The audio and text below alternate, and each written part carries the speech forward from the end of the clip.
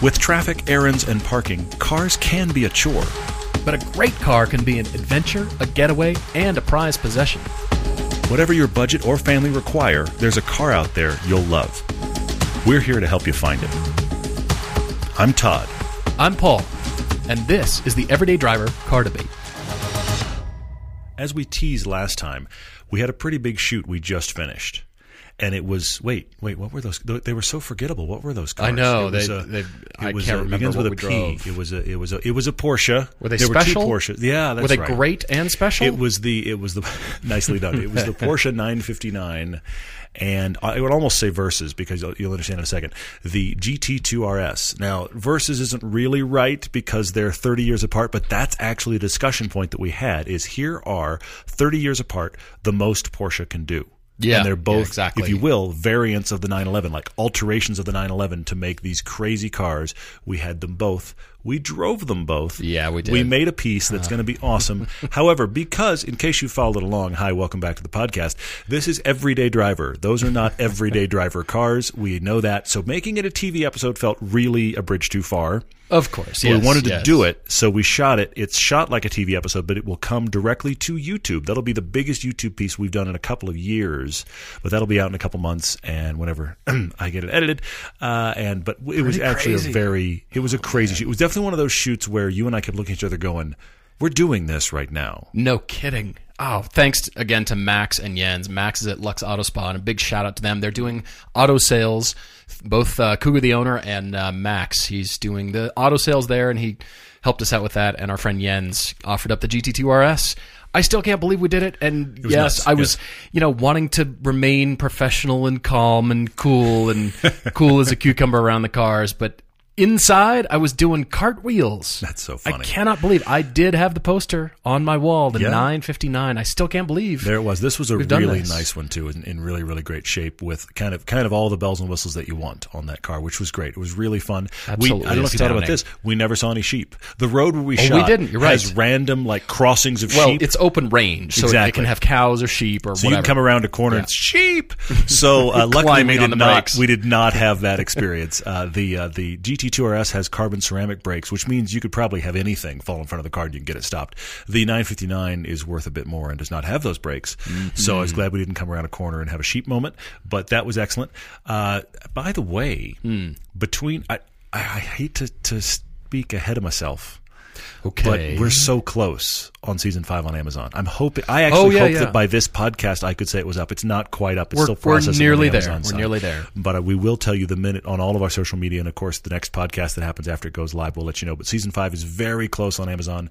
Episode 6 of season 5 is very close in post, and that will go on Amazon and allow for by season the minute I get it done, even though it won't even have played on cable yet. Well, it's because we shot that episode so late, and that was just due to car wrangling. Yeah. And so it's a late episode, so that will play as the last episode, the last Saturday in September 2019.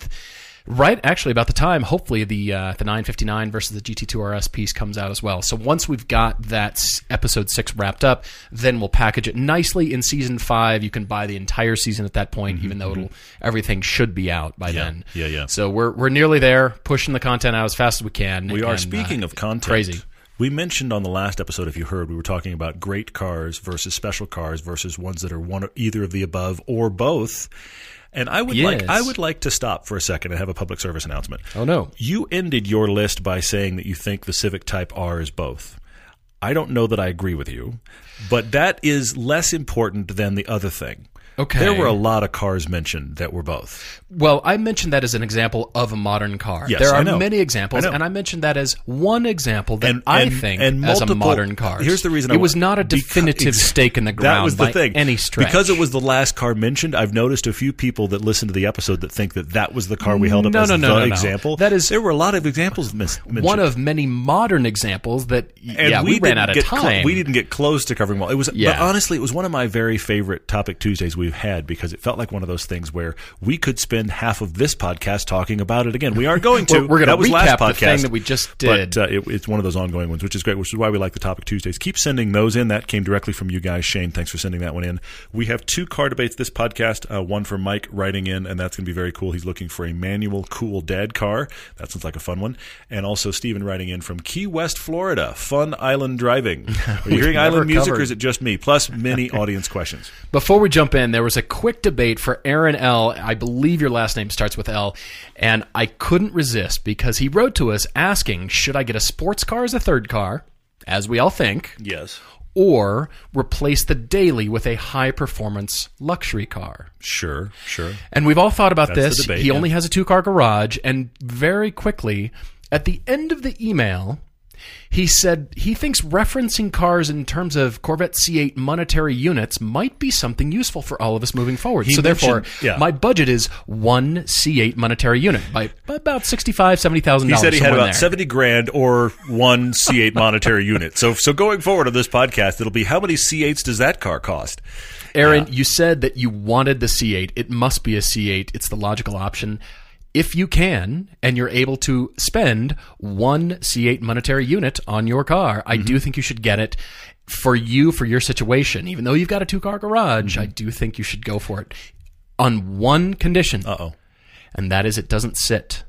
That is, it gets driven, and it's not, I got the sports car, and it's the 3rd car, and I have it now. I back it out of the garage, wash it, and put it back in the garage. No. You have to promise drive it because you want to see C8, and if that's what you're gunning for, then I say go for it. Otherwise, you'll always be wondering, well, I got the brand new hot whatever is my daily, and I still want the Corvette. It's going to happen. The problem is that, like all other monetary units, value changes. I'm sure you've heard the rumors already that the C8 Corvette will probably be more expensive in its second model year than it is the first model year. I mean, they got that PR thing done, coming out for less than $60,000, but apparently they're already saying, by the way, next year, not less than $60,000. Now, my suspicion is, seriously, my suspicion is that means it'll be in the low 60s, and they really wanted, for marketing purposes, to be able to say, starts at less than $60,000 when they dropped the car. Now, that made the bomb to the industry that we all expected, but I don't think that means that the next year this car is going to be $10,000 more expensive. I think it's going to be 3 or 4 more. And car prices sometimes go up every year. But if we're going to measure in Corvette monetary units, it may change. That's why he left it. A changing factor. He left it open to between 65 and 70. So I know, but I'm just gave laughing. him a little bit of safety there, which I like. So we're spending. I think for Mike in Seattle on his manual cool dad car, I think we're at about 20% of one Corvette money unit. Yes, we're like 0.25 Corvette somewhere in there units. And for our second car debate, let's just stay with the theme while we're here. For our second car debate, we're working about 0.5 Corvette monetary units. Yes. We got to come up with a denomination. We could print currency. We can print currency. It's all the money has got a picture of a C8 on it, but only has the amount of C8 that it's worth. It's so like you only have meter. like the first quarter, quarter panel, and the rest of the bill is blank. Oh, I see. Yeah, got it. So here's a one C8 note. Here's a 5 C8 note. Wow, you're a big spender. You've heard about Benjamins. This is C8s. All right, Mike. He's up in Seattle asking for something fun. His typical work commute is about 70 miles round trip. He currently has, get this, a 1993 Toyota MR2. Very cool. With a V6 swap. He said that it's almost entirely a dedicated track car. Mm-hmm. And he sends us the website if you want to follow the build, apex-attack.com. And he says with any 26-year-old track car, it's broken more often than it's not broken. Well, it's also, by the way, it is a 26-year-old engine-swapped project car that became a track car. I can't imagine why it's more broken than not. Yes, honey, it's still sitting there. That's that, and I bet when it runs, it's awesome. But I have no doubt that there's what's on the list next? All right. So, being a Toyota person, he dailies a year 2000 Toyota Tundra. Mm-hmm. He said, it's been an amazing truck, good to hear, but with 300,000 miles on it and only 14 miles to the gallon, it's time to retire it for bad weather and outdoor weekend adventures. So it sounds like the truck stays around. Yes, it does sound like it's not going anywhere because it runs. Yep, for sure. And they just welcomed their first child into their family. Congratulations. Yeah, big time. He needs a commuter that can haul a kiddo, be practical, he said, miles per gallon, all the while having some fun. Mm-hmm. He doesn't say what's going to happen to the MR2. It just seems like I have it. It's broken. It will continue to be broken. Taking up that space in the garage until it every now and then goes to the track. You didn't say that it's going away. So neither car so far is going away. So he's got to have at the top of his list manual transmission, which is big for all of us. I get that. But it's amazing how many things it just blows right off the list. It shortens the list quite a bit, right? Because the other thing that he would prefer, he really wants rear-wheel drive, and he's willing to accept all-wheel drive, but the unspoken thing there is he doesn't want front-wheel drive. So here's the thing. Once you start doing a tally of manual transmission, 4 doors, rear or all-wheel drive, the number of things off the list far exceeds anything on already. I figured out his budget. I had to do math. I went to art school. Leave me alone. So his budget is exactly 27.7% of a C8 monetary unit. Bravo. There you go. He wants to spend between $15,000 and $18,000. But since you're all now used to C8 monetary units, yes, exactly. We'll just speak in that. It'll be much easier. Yeah. Repeating myself. 0.27. Got it. Right. Okay. All right. So manual transmission. He's got to have good miles to the gallon. Well, we're beating 14. I mean, he'd like 25 or above. Low we're beating bar, 14, right? So we're going to do 5. I think new Range Rovers beat that. I mean, anyway. 4 doors, 2008 and newer. He said that's likely needed for financing. Generally, yes. Okay. Generally. Rear-wheel drive preferred, all-wheel drive if he has to. I might throw both of those out the window and suggest other things. I understand. I've got odd wild cards as well. He says rear seat space because his wife's current 2015 Ford Focus doesn't fit a car seat well. You must have bought the car seat with missiles. Yeah, really? They have the big car seat. They have the big one, clearly, which is okay. It's all right. Will it not get in the door opening, or will it not actually fit in the seat? I think it's the amount of space it takes up for the seat in front of it and all of these kind of things. But that tells us that things the size of the Focus are out, which is an interesting parameter. I will say they do make different sizes of car seats. Now, if you've got a rear-facing monster car seat with missiles, you practically need a minivan for that seat. You practically need something with huge rear seat room, just because once it goes rear facing, all the ergonomics of making the other seats fit are right out the window. You got to have the passenger seat like up against the airbag. I mean, it's all bad. I like the Rube Goldberg unnecessary series of complicated mirrors, so you can look in the back, bounce off that one, bounce off the one attached to the back of the headrest. For sure. On the passenger side to look at the kid. I like the bounce weird. It looks like something out of a Bugs Bunny cartoon, doesn't it? Funny. You're going to see Wile E. Coyote look through the mirrors. You're going to watch his eyeballs move. Like everything in there is highly reflective. It's really bright in your car. Why so bright? Anyway, so he says he's not stuck on Japanese cars, open to anything. It's got to be fun to drive, but economical rear-wheel drive and manual. This is tough. And he says in a perfect world, he'd drive the Japanese version of the IS300, which is the Toyota Altezza with a 6-speed, 4-cylinder engine. He said, but another major project filling up the garage isn't going to happen this year. I'm not sure it'll happen any year. That's funny. That's really funny. I like it. The broken MR2. You have a broken MR2, here's the actual problem. We have on one hand broken MR2, on the other hand, infant. Those are two needy things, and I'm telling you right now that one of them is going to win, and it will not be the MR2. Yes, they are. If you have time for a needy thing, it's going to be the one that can scream for its own needs, and that isn't the MR2. And if the MR2 is sitting in the garage screaming, you have a whole different set of problems. That's a totally different set of issues. Yeah, they have high care and feeding for both, but there's one clear winner there. Well, and also because if there's care and feeding giving the MR2, your wife's angry that you ignored the infant. The other way around doesn't happen. Then you'll have to deal with that. Mike, you're right. So no project cars, no more project cars. Keep us posted as to whatever happens with the MR2 if you want to keep building it, and when it becomes unbroken, we'll cheer that on. I like it. We're teasing you, of course. I'm looking at things other than WRXs to start, because everybody listening might hear WRX. You heard Seattle, rain, all-wheel drive, 4-door, manual. I know that's what is rattling around in your head. Let's just stop there real quick. Yes. WRX. Yes. I mean, that is the 15 to 18 conclusion. Get a few years old WRX sedan. Obviously, tons of support available. They run well. You can get them in manual. Yes, it's all-wheel drive. They're fun. They're not like, oh, it's the most fun ever, but they're genuinely fun. We've done multiple reviews of even this current gen. We've got a current gen versus BRZ piece we did when this current generation had just come out and the BRZ had just come out. We drove both of those. I think the WRX is a real candidate. I think it's overlooked if we don't mention it. But what happens, I should also say this, what happens sometimes on this show is we hear a story and we subconsciously hear WRX, and we feel like we mention it every time. Early on in the podcast, we did mention it every time. Now, for us, it's like this unspoken thing that probably every now and then we should speak. So WRX works here, okay? I want to just go ahead say yes to the WRX. There's a couple rattling around in my head, and I want to start on the high end. First of all, Mike, we recently drove for television a comparison including the brand new Civic Si 4-door. Okay, now this car, brand new, is $25,000. Yeah. So it was the least expensive of the trio that we drove. The other was the Rabbit Edition GTI and the Hyundai Veloster N. But this car was impressive, and you mentioned for the all-arounder, I was thinking more in terms of the, you buy one brand new, and when your child is 16, that's their first car. This is a Honda trend, you're right. Because it's a Honda, and because it is a manual. The Civic Si, like the Type R, only comes with a manual transmission. It does come in the coupe, but the 4-door is really spacious. Yeah, it's got good space. And they've decreased the displacement while adding the turbo, and it's actually got a lot of power. It's pretty jumpy in a good way. So there's some fun to be had, even though it doesn't match your rear-wheel drive manual or all-wheel drive manual. I think it's a candidate. I do agree with that. Now, again, it's $25,000 brand new.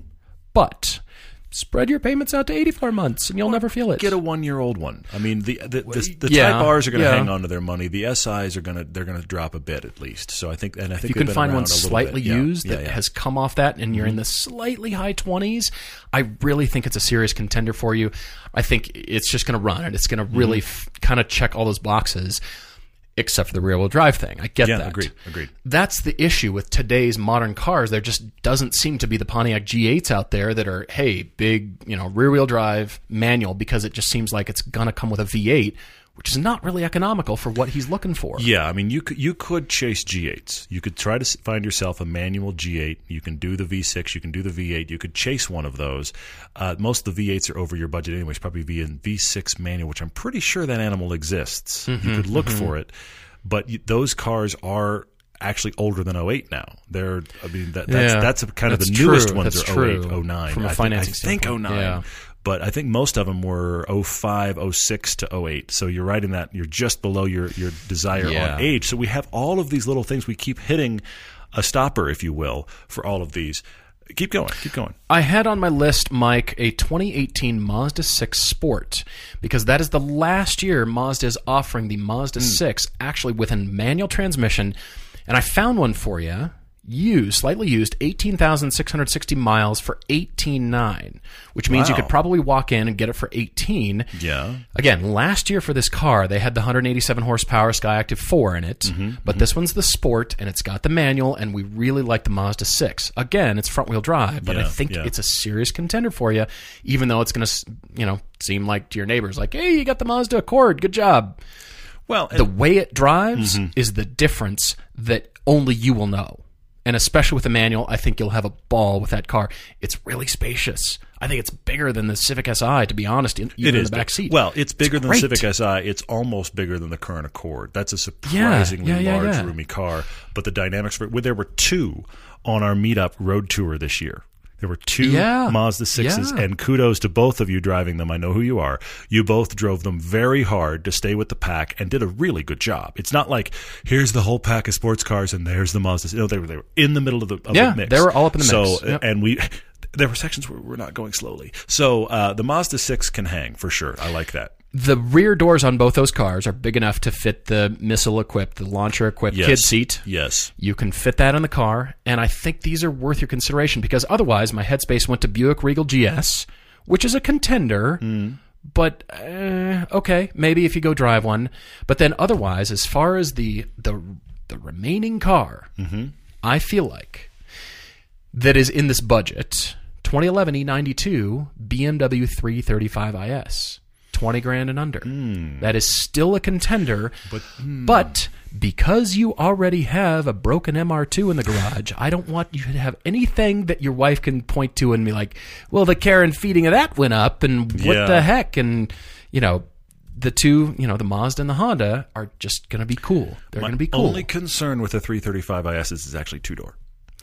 That's also an issue. That's why it's out there. We keep running. Yeah. That's the thing. There's a lot of stuff going on here that we have to because I'm sure people are hearing 228i's. Also the same problem. They're even smaller. They're great manual, but doesn't really fit. Mike, I've got a couple other ideas for you, and then I've got a couple of wild cards. We talked to WRX. I have to go there. You could shop the Evo. You could. You certainly could shop the sedan version of the Rally Art and get it in a manual. Yes. So that is the Mitsubishi equivalent of the WRX, okay? Mm-hmm. Like I have the Wagon, which only came in the dual clutch. But maybe I'm wrong. Maybe the Rally Arts only came dual clutch. I think you can get somebody's going to correct me when they're already beating their phone to death and typing furiously. But I think you can get the Rally Art sedan in a manual. Pretty sure you can. We'll have to verify but that. the Evo 10... $18,000 is like the bottom of Evo 10 shopping, okay? The GSR is the manual. You want the manual anyway. That would be much more fun than the WRX to drive. It just would. I call it the Mitsubishi ringtone when you slam the door on those cars. It's like clang. Well, yes, I hear you. Now, the back seats are actually pretty roomy. The trunk is a joke. So if you don't have a lot of kid stuff to haul in the trunk, you'd be fine because I think the back seats would be spacious enough. I have to at least mention, since we already talked WRX, yes, you could shop. Just go into the pool of the 3 Series. This is where the 3 Series has been kind of alone in the world for a long time. Now, the problem is the older you go, like you already said with the 335 IS, the more you do have to worry about care and feeding. Mm-hmm. Now, could you find – look, I'm going to go weird for a minute. What about the E46 generation? Now, that's older, but the E46 generation, ZHP, which is the almost M3 sedan, you could find that manual. The problem is that's older now even than we've already talked about. And banks are going to maybe shy away from it. So what's going to happen is you have a credit union that will help you, these kind of things.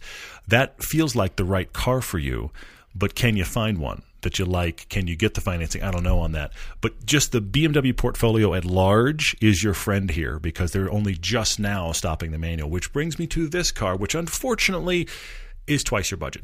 The Genesis G70 is the answer. Of new cars, it's the answer. You can get the base engine Genesis G70 rear-wheel drive, manual transmission, turbo 4. It's going to be low 30s. I mean, that's the answer. But we're twice your budget. But we're twice your budget. Yeah. So then I have 2 wild cards for you. One is what about a Honda Accord Sport with the manual? Those are out there used. You could find those now. That's front-wheel drive. Sure. My other wild card for you is Porsche Cayenne base. Those come in 6-speed manual. Those are going to be harder to find in the manual. They're out there, though, because it's the base. It's my wife and I considered it when we bought ours. Now, you can get a 2009 2010. That's the end of the first-gen Cayenne, right around the one we bought. So I'm inside your parameters for age. They are a rear-biased, all-wheel drive system with a manual. They are fun to drive. They get better gas mileage than your Tundra. They check a lot of boxes, but now you've gone SUV. But you'd like the space. They will run. I'm in wildcard territory, but I like a manual base Cayenne for you quite a bit. And I'll even go one further. The second gen, starting in 2011, the base ones of those also available with a manual. Now, you're base engine only, but they're out there. Of anybody, they could still... You know what they should do? Porsche should reintroduce the manual on the Cayenne Coupe that they've just introduced. That's an interesting point. That's where the manual could make its return in limited numbers, just like it was before. But that's actually... the car that could have it again. It would almost make sense. And if any sporty company, SUV, let's do the manual. Why not? We sit even higher off the ground with the manual. Anyway. But Mike, seriously, Cayenne, I'm in wildcard territory, but I like it for you. Thanks for your debate, Mike. Write to us if you've got one of your own, and also, always remember to let us know how big your budget is, how many C8 monetary units you've got to spend, and what percentage. Speak to us in C8s. We've killed ourselves now. We're gonna hate that we said that. I know. But anyway, exactly. Summer is finally here, and with that comes sunshine and blistering hot car interiors. You know, the leather seats that you thought were a great idea until you scald your legs. Luckily, all you need is a custom sunscreen from our friends at Covercraft. They're awesome. They're amazing. These foldable sunscreens fit perfectly in the windshield of your car and keep your car cooler when you're off enjoying the sunshine. These custom sunscreens come in a variety of colors, and they're an affordable and simple way to keep your car cooler in the summer and protected from damaging UV rays all year long.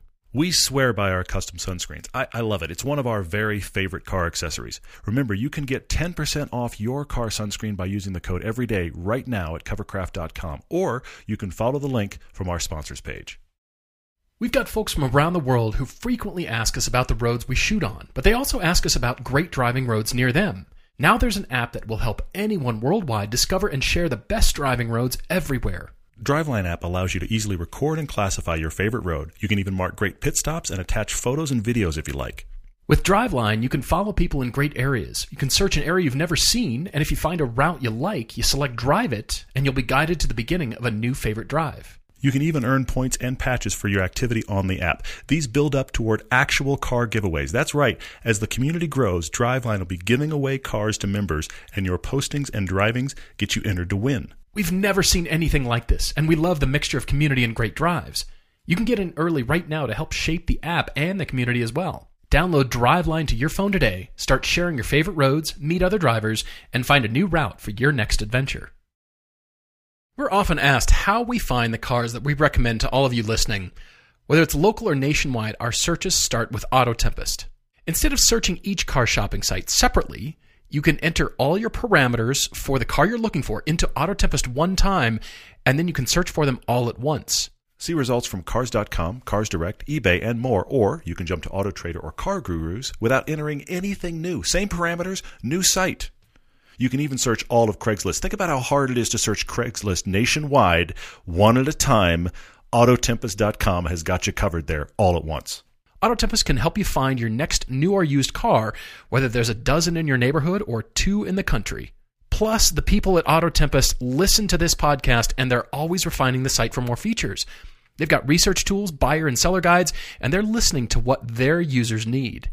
So if you're doing your own drive homework, you're chasing your dream car, or just looking to feed the disease, as we are all the time, Autotempest.com is your place to start. We all have a lot of to-do lists, and some of them get quite long. You know, drop off the dry cleaning, pick up some milk. Here's an idea, though. Let's save hundreds of dollars on car insurance to that list. And the good thing is, you don't have to drop off or pick up anything.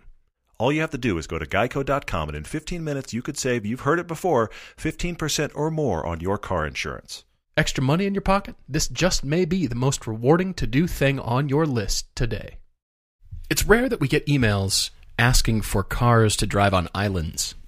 True, that's not common. Yeah. Even though Key West is connected to the mainland, we get it. True. But Stephen in Key West, Florida, he's asking for fun island driving. He says that he's been watching the YouTube channel for some time, recently found the podcast.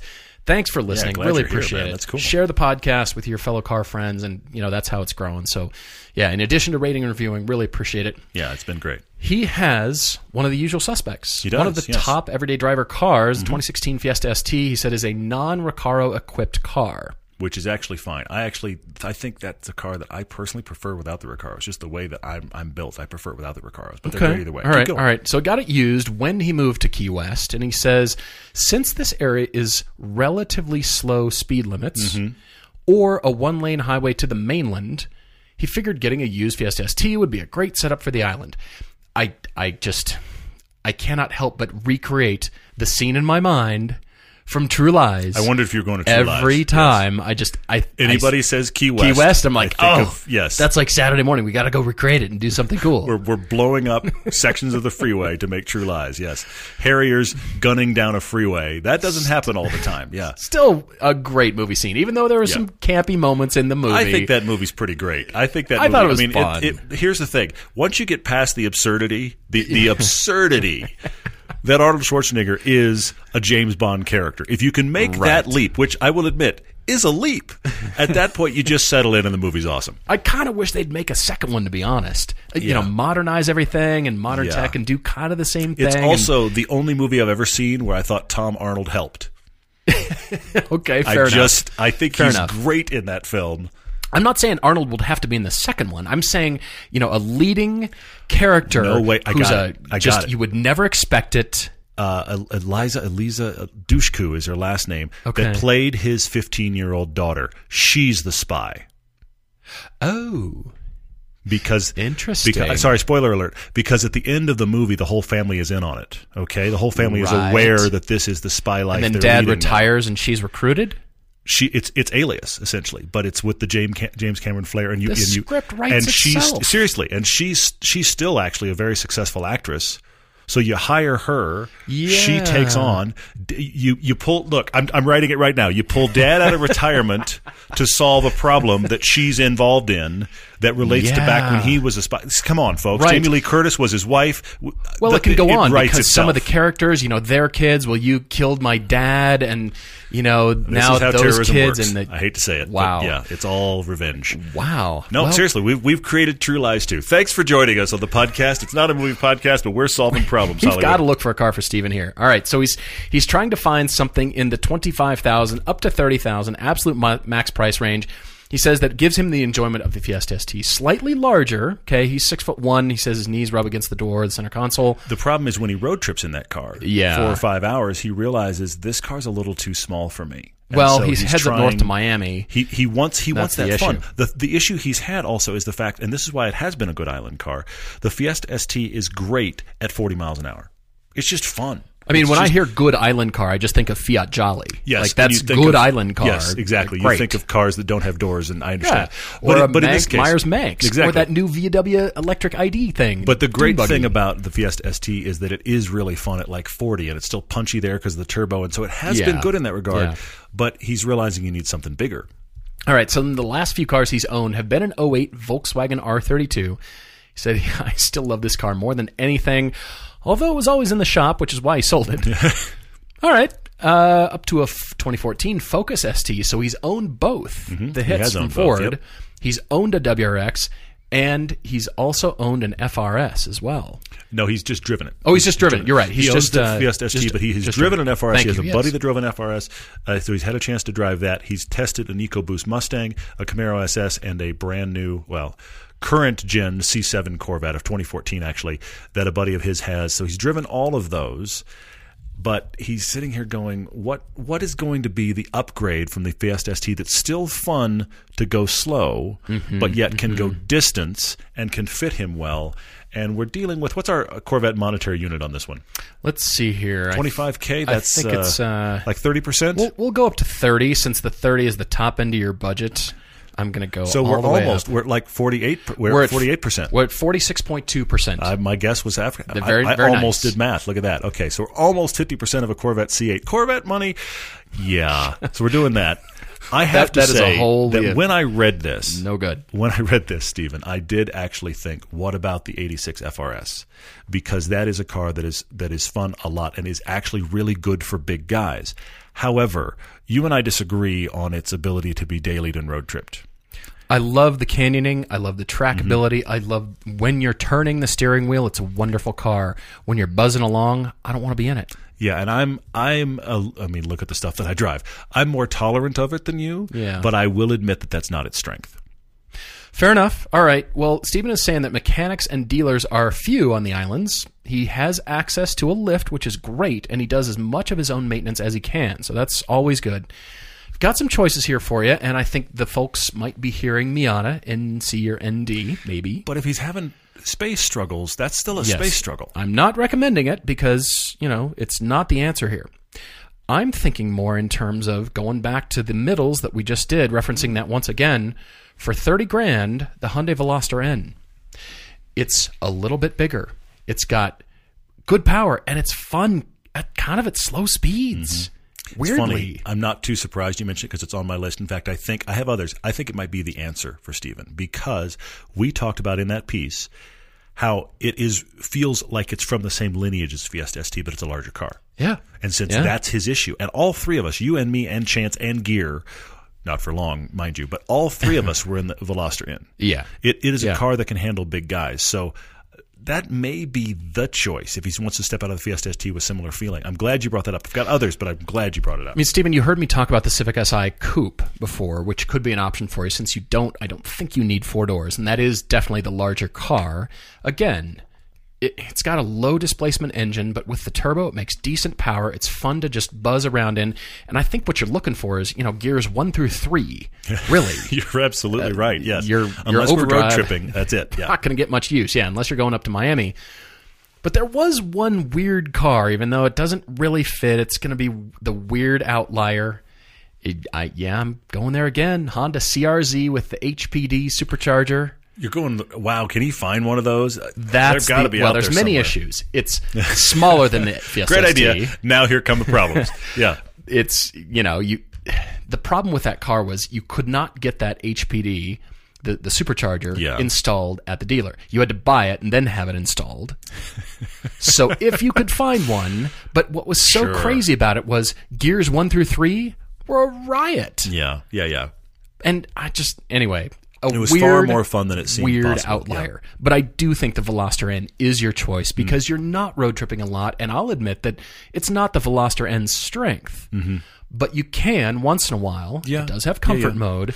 I think it's a more... But for the buzziness... It's a better road tripper than I think both the Fiesta ST and the FRS. I think it's a better road tripper than both. I'd definitely You turn everything to full comfort mode, and I think the Veloster N gets that done. I have a couple others. I'm standing on that, and maybe the Civic Si Coupe. But I think you may be done right there at the Veloster Stand there. But if we've got $30,000 to spend, what about like a 1-year-old Civic Type R? Yeah. I think don't go SI, go Type R, because that car's fun all the time. And you can find it between 30 and 35 a year old. Yeah, so I think that's an option. And then you did mention the EcoBoost Mustang, and I want to circle back to that and say that's a good option here. They've been around long enough you can find them for whatever your budget is. You can certainly find used ones. They have, the lighter front end because they have that turbo engine. You're going to get good miles per gallon when you take that road trip. Because it's a Ford Mustang, you're going to be able to get it serviced. I think it does a lot of things really well, so I think that shouldn't be ignored. But you and I are both kind of leaning Veloster in. I think that we may be done there. Interesting. Hope this helps. Keep us posted, Stephen. And we're going to be doing more car conclusions. I've mentioned this before. So please write to us with your conclusion, even if we haven't been able to cover it on a debate on the podcast. Love to hear what you guys are buying. Definitely. And why. So reference either the podcast number, what we suggested, and then how much you ended up spending. Because, maybe you spent 2 Corvette units or more. You told us it was 1/3 of a Corvette, and you spent 2/3 of a Corvette. I'd love to know. Yeah, we're beating that joke to death. Anyway. All right, so jumping to social media questions, Michael H. is saying he's more excited for the RS6 Avant coming than just about any other car-related announcement in the last 10 years. Wow. You heard about the C8 and the Supra, right? You heard about the hype machines that kind of flowed through in the last 6 months? He says this is probably the forbidden Wagon-y fruit thing. Yeah, that's what it is. Wagon-y fruit thing. Yeah, all right. There you go. Is there other forbidden fruit that equals this to enthusiasts? Well, certainly. I mean, what comes to mind is what we've got slated for our pilgrimage trip that's going to be part of an episode for television for season 6, and that is the Alpine A110. We're going to be scheduled to drive that while we're here. Finally. Yeah. There's a lot of stuff. You may have trouble getting me out of Germany. I'm fair warning now. We'll be like, bye now. Fair warning now. Who knows? I'm going to move in with Tom and just drive the Alpine around. By the way, Tom, heads up. Anyway. Yeah, exactly. My wife's going to be angry. Crashing on the couch. Yeah, anyway. Well, yeah, there's a lot. And I've always thought, Michael, that we have a lot of choice in North America and the States. We do. But then there's still others. You remember that Peugeot RCZR that I kept talking about for a while? We saw one when we went on our pilgrimage trip. Yeah. Mm-hmm. And then, the 5-door 1 Series. Just various models and engine sizes. Obviously, the engine size are lower displacement. But, there's so many more manuals in Europe. And I come away going, why don't we get that? The A45, the prior generation Mercedes A45 AMG. Just going, come on, please give something to us. So even though there are a lot of those things, we're trying to do that while we're in Germany. We're going to be hopefully getting some other things as well while we're there. But that's it. That's what we aspire to as well because of comparison purposes. So we come back to the choices that we've got in North America, and we say, all right, we've driven that other thing, pretty cool, but look what we've got, and this choice is actually better. But I'm kind of with you. I'm ready for wagons. I mean, who knew that Audi, of all companies, the proliferation of CUVs and SUVs, they're bringing us a genuine wagon again? I'm quite surprised. 591 horsepower, air suspension. This thing is going to be a monster, and I say bring it. But that's on us to buy them. Because Audi's bringing them back. If any car company's bringing wagons back, it's on all of us to buy them so they are used, and so it continues to proliferate the business case for bringing wagons to the U.S. There are so many here. Jordan Stone asked on Instagram, he said he's been watching when he's watching any car review, ours, anybody else's, there's so many screens in cars now that the LED flicker is driving him nuts. He says, is this only me? Why can this not be fixed? It's driving him insane. Please don't go insane, Jordan. There's a couple things here. It's refresh rate. The refresh rate of the LED lights on the outside of the car and the screens inside, it actually varies even car to car and usage to usage. Technically, you could chase refresh rates and how your camera is doing a refresh rate, and you can align it with the update of the screen, and therefore it all suddenly goes clean and nice and looks good. I don't take that time. Theoretically, you can't. And like I say, it varies car to car to car, which is even more nuts. There's a pretty famous photo, I think it's a Larry Chen photo, of a race car going around a corner, real low angle shot, one of the ones that really made it's Speed Hunters. Okay. Right. Is that Larry Chen? Anyway, point is, Speed Hunters shot that went around the corner of, I think it's like an Aston Martin, and it's really low and it's wet and it's a really cool race shot. But one of the taillights is lit and one is not, because that's a refresh thing too. Sure. He just, the moment he snapped that photo, the split second he snapped that photo, it's even that. So it is that. Having said that, once you have it recorded, you can't fix it in post. There's a lot of things you can fix in post. You can't fix that in post. I have kind of blinded myself to the reality of the fact that it exists, and we move on with our lives because these screens are everywhere and chasing all of. Sometimes, here's the thing, sometimes you can have two screens side by side that aren't even on the same refresh rate. So you set one and now the other one's off. Sure, yeah. It's just, this is half my production day. I just move on. Chris Quick says he recently received his pay-to-play traffic ticket and had to pay his penance in the form of defensive driving. Not to be outdone, his wife also ended up with a pay-to-play ticket, had to go through a similar course. And one thing that stood out to both of them is how much information is in the course they were not aware of, including new laws and changes to some laws. Now he says he knows he's more observant and knowledgeable when driving now, which is a good thing, but he does find himself having less patience with other drivers who take unnecessary risks on the roads, like looking at your phone while you're driving. The phone does not help you steer, just another PSA. It made him wonder, shouldn't this be a standard requirement for license renewals at a minimum? Seems like a good way for a state or municipality to continue to educate drivers. Look, we're all for the continuing education, and you're right, there's a lot of laws sometimes that get updated and changed that people aren't aware of. And until we're legally required to go take those, there's not a lot of incentive for all of us to go to driving school. Yeah. It's the drudgery. You can take it online and you click through the thing and try to pay attention. And unfortunately, that's kind of the realities. But if there could be some sort of incentive where, you know, it's kind of a high-performance driving education event combined with driving school where you learn the new laws and then, all right, so let's take this to the extreme. Let's talk about cornering and better cornering at low speeds on the street. And then let's translate that to on the track and you get to ride in some hot laps with a driver or something like that. I'm just kind of spitballing here. Sure. What if it were some kind of thing combined? Because, sure, you know, politicians could legally mandate us to go do that. And every time you have the driver's license update, 5 or 10 years or whatever, I think for some people it's really necessary to just go anyway. How about once a year? Please go. Be educated. But what if there was some kind of incentive and that incentive translated into an insurance company discount? Yep. Because that's the only payoff back for us. Yep. Yeah, I got hot laps or I got to drive and get some driver evaluation or something along with learning new things. That's worth my time. Yeah. And then, hey, I got an insurance discount too. Bonus. But until, you know, there's a good incentive and we can, you know, come up with this, anybody from an insurance company listening that wants to take this on, we'd love probably going to happen. Love to promote that and love to endorse that, of course. But, you know, that's kind of where we're at. I'm glad you learn new stuff. And I've always told Todd, if we're going to be in this business and have fun sports cars, the flashing lights in our rearview mirrors are a reality for us. You have to pay to play. Not that I'm promoting that, but it's just we get eager and excited and it just happens.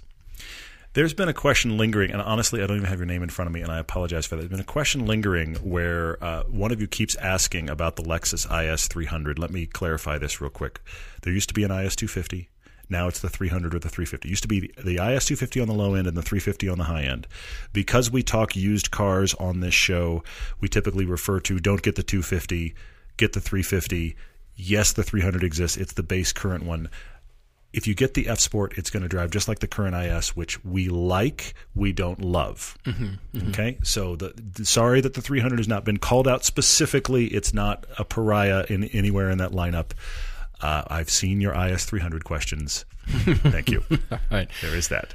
Question on IG here. Timothy Cornett 94 says, this is the first question he's ever asked. Thanks for writing in. Really appreciate it. He says he's young, 25 years old. He's got back and hip troubles.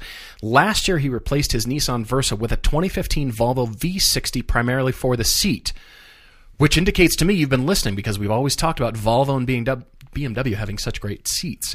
Other car manufacturers do a great job too. And he says, what's the most comfortable seat he should be looking for in the 20 to 40K range? And he said his dream is to one day get a seat like the Mercedes S63 AMG convertible. Oof. Yeah, it's probably a heavy seat. It's got the massage function. Probably does everything. Heating and cooling. Launch into space later. It's got an ejection handle. It's awesome, yeah. Well, honestly, the place to start, this is going to sound funny, Timothy. Some of the most comfortable seats Todd and I have been in have been race seats. They seem, from carbon buckets on down to just a hard aluminum shell or fiberglass shell, the foam inserts are in the right places to support you in turns, but that also means that support is still there, just riding straight. You're just driving straight. Yeah. The support is always there, where it's your loins, real low in the back, or your, rib cage, whatever that is. Funny enough, it's strangely like, these hardcore race seats, I feel good because it supported me. It seems like, the Evo seats, when they took those good seats out of the Evo and went to... Yes. I don't know why. They found them in a trash heap somewhere. Clearly their deal with Recaro ran out, and they were still making the Evo, and now they had to put the base Lancer seats in, and that was a no-go. Oh, man. So you've got a Volvo. Hopefully that's helpful. BMWs are great, but ultimately it depends on your size. Yes. Because some seats that are great for some people are just a non-starter for other people, and so it's kind of on you to go sit in a variety of cars, but ultimately it's about a test drive. You can't just jump in. Any seat's going to be filled fine the first time you sit down. And it depends on your back issue. It does. Everybody's back issues are a little bit different. I agree with you. Generally, the more support, the better. But I will also say this weird phenomenon. I discovered it personally, and others have mentioned it as well. I had that FRS, which actually had great stock seats. Yeah, it does. But then when I had it in the shop at Toyota, and I got a warranty car, and I had that for a better part of a week, and I had a Corolla, which had terrible seats, okay? But over the course of driving that car daily for a week, my body kind of got used to the terrible seats. And so when I jumped in my FRS, when I got it back, I knew that those seats were great, but suddenly my back was like, this feels weird. And it took a few days. I've known other people that have only driven cars with marginal seats. And then they got something like an FRS or an Evo, and they were like, these seats hurt. Yeah. And then a couple weeks later, after they've driven it daily, they're like, these are the most amazing seats ever. So that's the other weird variable, is that if you get a seat that has got a lot of support and you're coming out of a seat that hasn't, it's going to feel really weird to your back until your back settles into, oh, this has got me. Sure. So it's going to be very personal and a little bit difficult as a result. I mean, ultimately, you're going to be wanting to take some road trips, doing some Turo. If you can work that into whatever job you have or business, or if you're traveling for business, that kind of thing, you're renting cars, that's a great way to start getting into, doing some driving and spending time in there. But ultimately, it's hard to point definitively to a car with seats and say, that's the one you should buy, because you might drive and totally disagree. Because it depends on your body type. So ultimately, it's drive homework, but for seats. Joseph Triplett said on Facebook, what would we recommend for a good driving shoe? This is another real personal issue, but I will say what I normally really like. Again, the Lotus, you can't wear big shoes in the Lotus. You'll hit all the pedals at once. True. I like Puma. They have something called the Drift Cat, and I really like those shoes. Whenever I find them on sale, I'll buy like 3 pair because they just work for me. I have fairly narrow foot anyway, so getting nice narrow shoes feels good. Try those. Pelote makes some good stuff. Pelote has completely changed their branding now, and now they're going for like lifestyle-looking shoes that are also good for driving. So their stuff is good. You may find others, but I've always found that the Pumas are great for me. I've kind of liked running shoes. I've gravitated towards the Nikes, and I like some Adidas stuff just because they've got that little lip that I can use on the outside of my foot for heel and toeing. Sure. Even though they're not great for, the narrower foot box on a lot of cars, but I do like they've got just a thin sole on them that I can feel the pedals through it. They're not super hard, and I can feel it. This question from Spide Schubert on here from Instagram. Great tips for younger first-time car shoppers, specifically to requesting a test drive, negotiating, and generally just playing the game. Wow. You're right. It can be tough when you're walking in and not be taken seriously. I get that. But if you can take a mindset of being a serious shopper and the first salesperson that you meet, you want to start to lay it out. When they say, can I help you? What are you looking for? And you lay it out and you start to say, hey, I've got things narrowed down between these cars. I haven't driven them yet. I'm seriously shopping. I've got my financing all lined up, as a matter of fact. I'm ready to go, and show them through your conversation that you indeed are a buyer and not just, somebody walking in going, hey, can I get a cool test drive in that Nissan GTR? Totally, yeah. No, I've got financing lined up. I've got a budget in mind. I've been doing my research, and you're bringing to them a host of information that they aren't expecting or prepared for. True.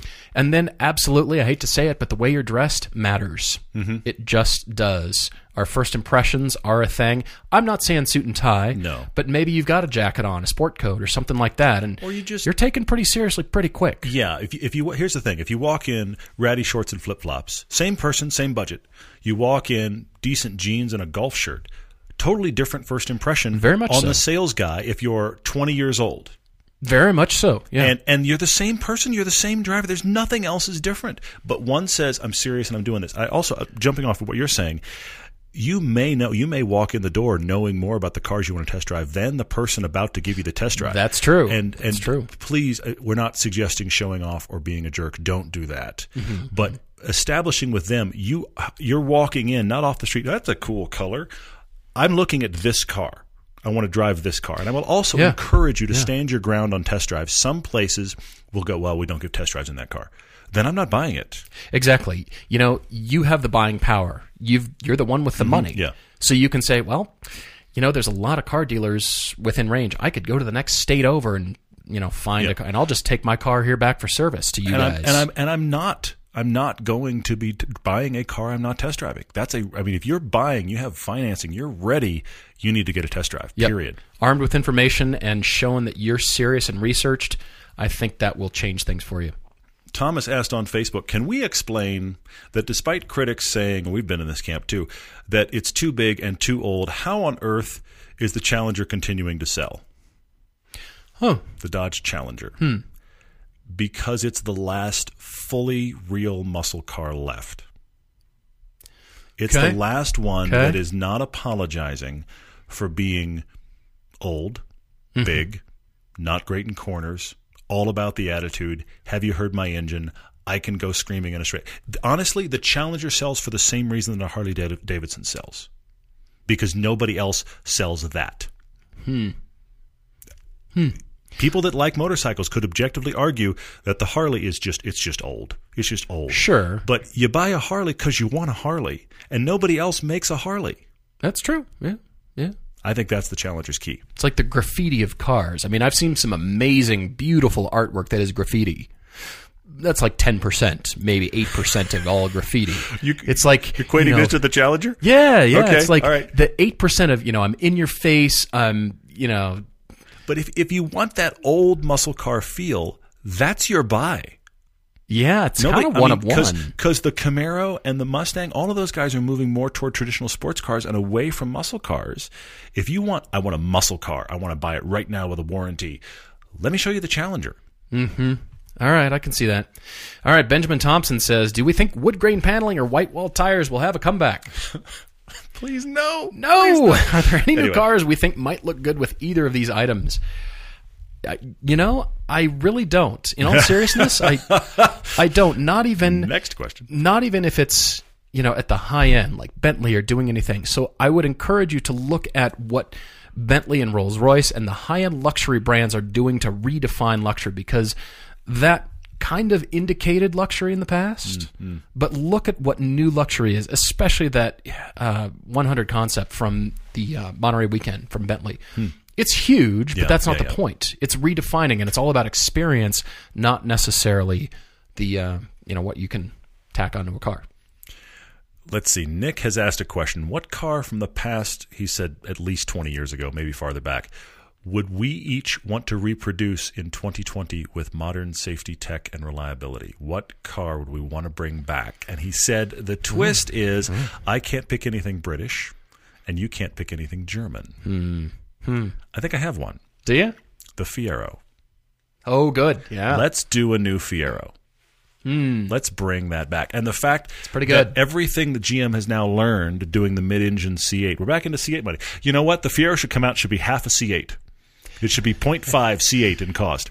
And I'm going to go back to performance and power. I'm going to go back to my thing I keep saying. And let's make Corvette a sub-brand that is the performance brand of GM. And they have cars at various levels. Why not make a Fiero again? Yeah. Make it the GM MR2 again and do it with what you've learned from the C8. Well, speaking of MR2, you've kind of touched on mine, I think, and that is, something mid-engine from Toyota. They had that MR2, even though we've got the Supra now. Yeah. I've been seeing now in the news various, rumblings about how Toyota wants to partner with somebody to bring the MR2 back. We'll see. But I still think I'm looking at Nissan. I'm looking at their entire product portfolio. I'm looking at the Z car. We want to bring back Nissan. I mean, the Z car exists, but how about let's bring back Nissan? Right? Nick, let's just bring back Nissan. All right, so last question from me. I can't leave this alone. Devin Brower 34 says, Netflix has a new series called Hyperdrive. We've seen the trailers. No announcement yet when it's going to be available and out. He says, it's awesome. Just imagine American Ninja Warrior, but with cars. Is anybody listening? Are you on this Hyperdrive show? Are you participating in it? It's we've been hearing things from friends that it seems like it's a car show that's not produced by car people, which from a production standpoint, maybe we don't know that. We'll see.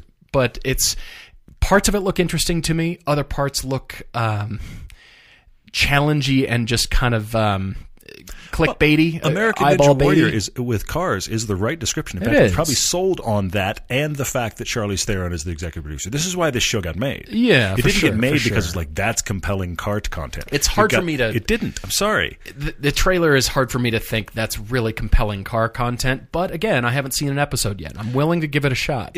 I think if you go in with the game show mindset, it might work. But it's hard for me, based on what I've seen, it's hard for me to go, that's a car show. I think the car is the tool by which you do the obstacle course. Exactly. It's the adventure you're having. The car just happens to be the thing with which you do the challenge. That's at least how it looks to me. Rather than, I'm going to come away learning about something cool about cars or see something, because these cars are going to get bashed, and it's more about, a crash-up derby kind of mindset watching this thing. And people want to watch crashing. They want to watch somebody screw up. I hate to say it, but if you just win and you're perfect and you're flawless, awesome, congratulations. That was kind of boring. There's a lot of show development that is, honestly, they're pushing things. They've done it forever. They're pushing things away from cars into stuff that, let's get an audience of non-car people. All of you listening are car people. So you'd be more tolerant of a show, I don't know, like ours, about cars. So Exactly. this is not, and I please don't misunderstand me. I am not saying that this show might not be very fun to watch, but this is not a show made for those of us that are sitting here for an hour talking about cars. It's not really made for us. Yeah, we're the bonus audience. Sure. This is looking for a game show audience that wants something different. And Charlize Theron produced it. That's your audience you're going for. Yeah. If the car people like it, bonus. Sure. Guys, thanks a million. We've got a dash. Really appreciate all your questions, social media, and all questions. Drop us a line. Love to hear from you. Don't forget to write to us your car conclusions, and we're definitely looking forward to next time. Cheers, everyone.